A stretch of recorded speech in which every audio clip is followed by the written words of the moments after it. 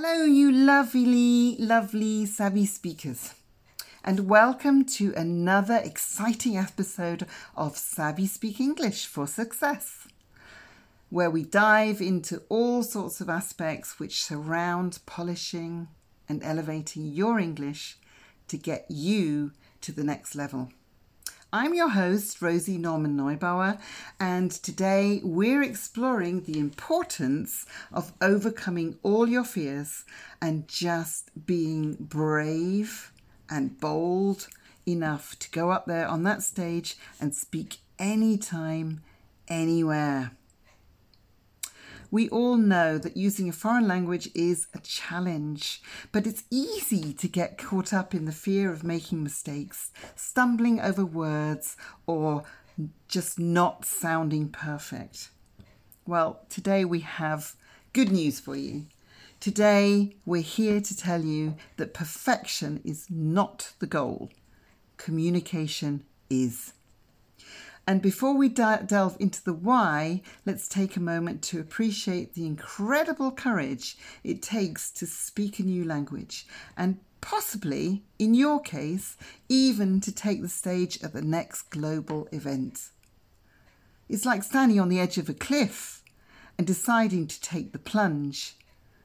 Don't you admire those Hawaiian cliff jumpers who seem to have no fear at all? But trust me, once you do, the experience will not only elevate your English, but make you feel like you can fly. So why is it so crucial to take that plunge and be bold enough to just start speaking? Well, firstly, speaking breaks down the language barrier. Language is a tool for connection, and the more you speak, the more you bridge the gap between cultures and people.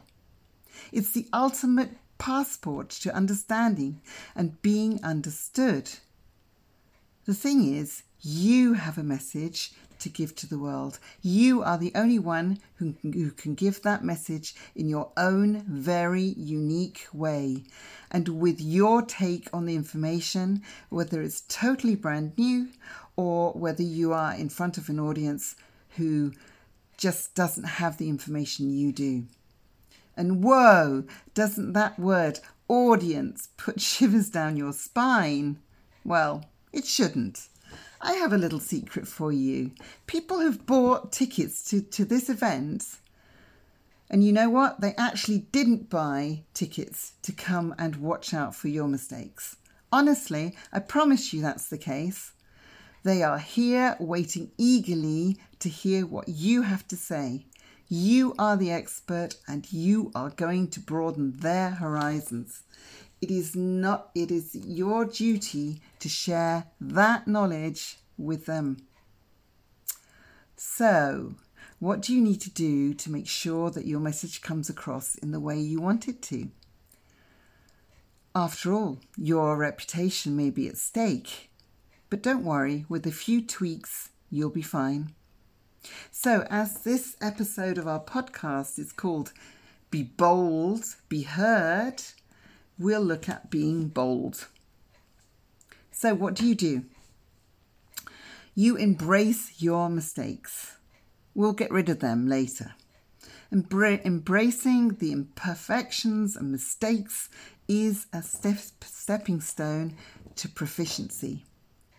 As some of you know, I have been coaching and mentoring for over 30 years, and to be honest, mistakes are my friends. Why? Because every mispronunciation, every stumbled sentence is a sign of growth. Remember, every native speaker was once a language learner making their way through a maze of words and expressions. Have you ever thought about it? It takes us approximately 2 to 2.5 years as a toddler to even start to put sentences together in our own language. And we've been listening to it every day for that amount of time. So how much more difficult is it for a non-native speaker? So now, having embraced our mistakes, how can we cut down on them to start with? keep it simple. Yes, of course. When I work with speakers and top management to help them make an impact, we develop their vocabulary and polish their English to reach a next level. And that, of course, is where you want to be. But when standing on a stage, with all the eyes on me thoughts, your English needs to start off with simpler sentences, with simple structures, and a type of English which integrates just a few more advanced, higher level words which which lend that the polish it needs, such as consequently, nevertheless. The mixture will do it. Don't get tired in complex sentences. You could also be in a boardroom when giving your message. It doesn't have to be on stage, but wherever you are, you need to make that impact. And believe me, you can make that impact with simple structures, which are still really enhancing your message. So you might be worried at the start, and remember, they are not here to criticize you, but to widen your horizons. But for every sentence, no matter how simple, it is a feather in your cap, a victory. And with each victory, you will see that your audience appreciates you and your confidence will soar. It will be another feather in your cap. And that brings me to one of the little tweaks or hacks, if you like, which can colour your language without making it complicated and difficult to learn. What am I talking about? Idioms. Now, there are idioms and idioms. Some are used globally and some are very specific to a particular country.